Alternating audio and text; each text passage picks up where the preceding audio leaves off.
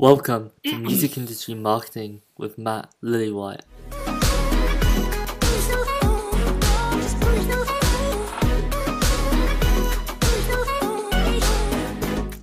Okay, so I'm just going to make my viewpoint very, very, very clear from the start. Because I have direct access to blogs and everything which a PR company has, which they charge for, I personally don't see the point in myself paying for a PR company because I already have the resources. However, if you are starting out or if you have the financial capabilities to afford one, I think it could be a good shot if you do not have access to blogs and stuff like that. So there's loads of PR companies, Get In PR, Urban Rebel, and a couple of others. And they basically use their expertise, their contacts to boost the public profiles of artists, so getting them onto blogs, getting interviews, stuff like that.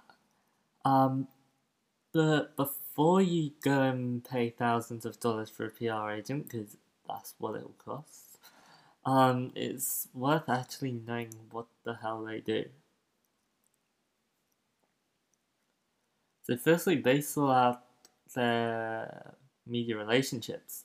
So a lot of them will have a strong relationship with writers, bloggers, stuff like that, big websites.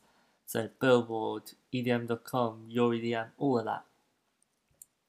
However, that said, some will scam you and they don't have actual relationships. Instead, they just have the email, and yet they still charge for you, even though the writer probably won't give a shit about what that PR company has to say. So only go for ones with actual established relationships, because otherwise your song won't get anywhere. I only say that because every single day I have a PR company hitting me up. And every single time it's just the same format, same template, email. It just feels a bit spammy, and so I'm not going to accept that. And they don't even have a relationship with me, like I've never actually talked to them properly for longer than 2 minutes in my life. And so yeah, you just gotta go for people which have actually good relationships with people. But also, they give you a pretty good evaluation of your brand, obviously as an outsider and not someone who's worked on your brand previously. They'll be able to give you a good opinion on what works, what doesn't work, what's working well, what's not. And they'll be able to help you sculpt your brand to make it a lot better. But also, the PR company will just help you keep moving forward. So, if you've got a tour, they'll help broadcast that out. If you've got an album coming up or a single, they'll broadcast that out. Just stuff like that. Also, they may get radio interviews and things like that. It depends on the type of deal you get. But yeah, you just gotta be really careful. If you're starting out as a producer, it's not worth it, unless you have a lot of money. But the majority of people don't, which is why I say that. Generally, it'll cost you probably over 1,500 US dollars per song. That's a generalization. Some are more and some are less.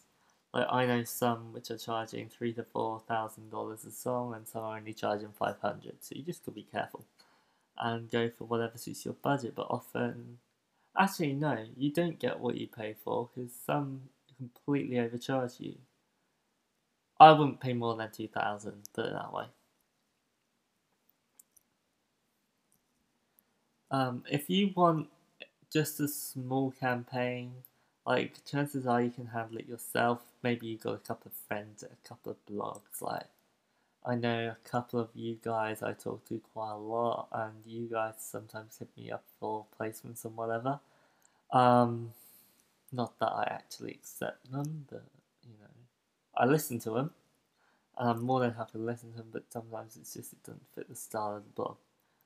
But yeah, basically, a PR company becomes valuable when you're ready to do national and international press campaigns. Like, you want to do a tour in Mexico, okay, cool, let's get some press contacts in Mexico, stuff like that. That's where they become pretty handy. But when you're um, buying PR from someone, this also applies to Spotify campaigns and stuff like that. You are not buying guaranteed exposure. Likewise with Spotify campaigns, you are not buying guaranteed plays.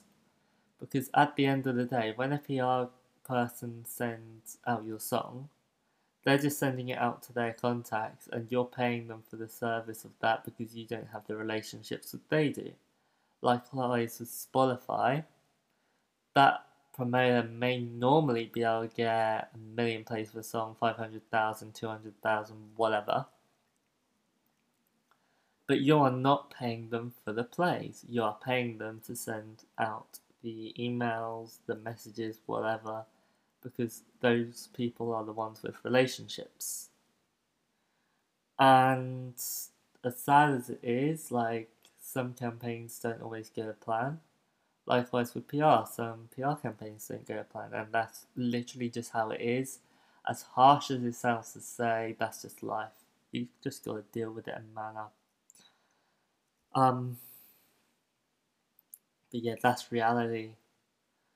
You are paying for the effort of that person, not the fame and fortune of your song.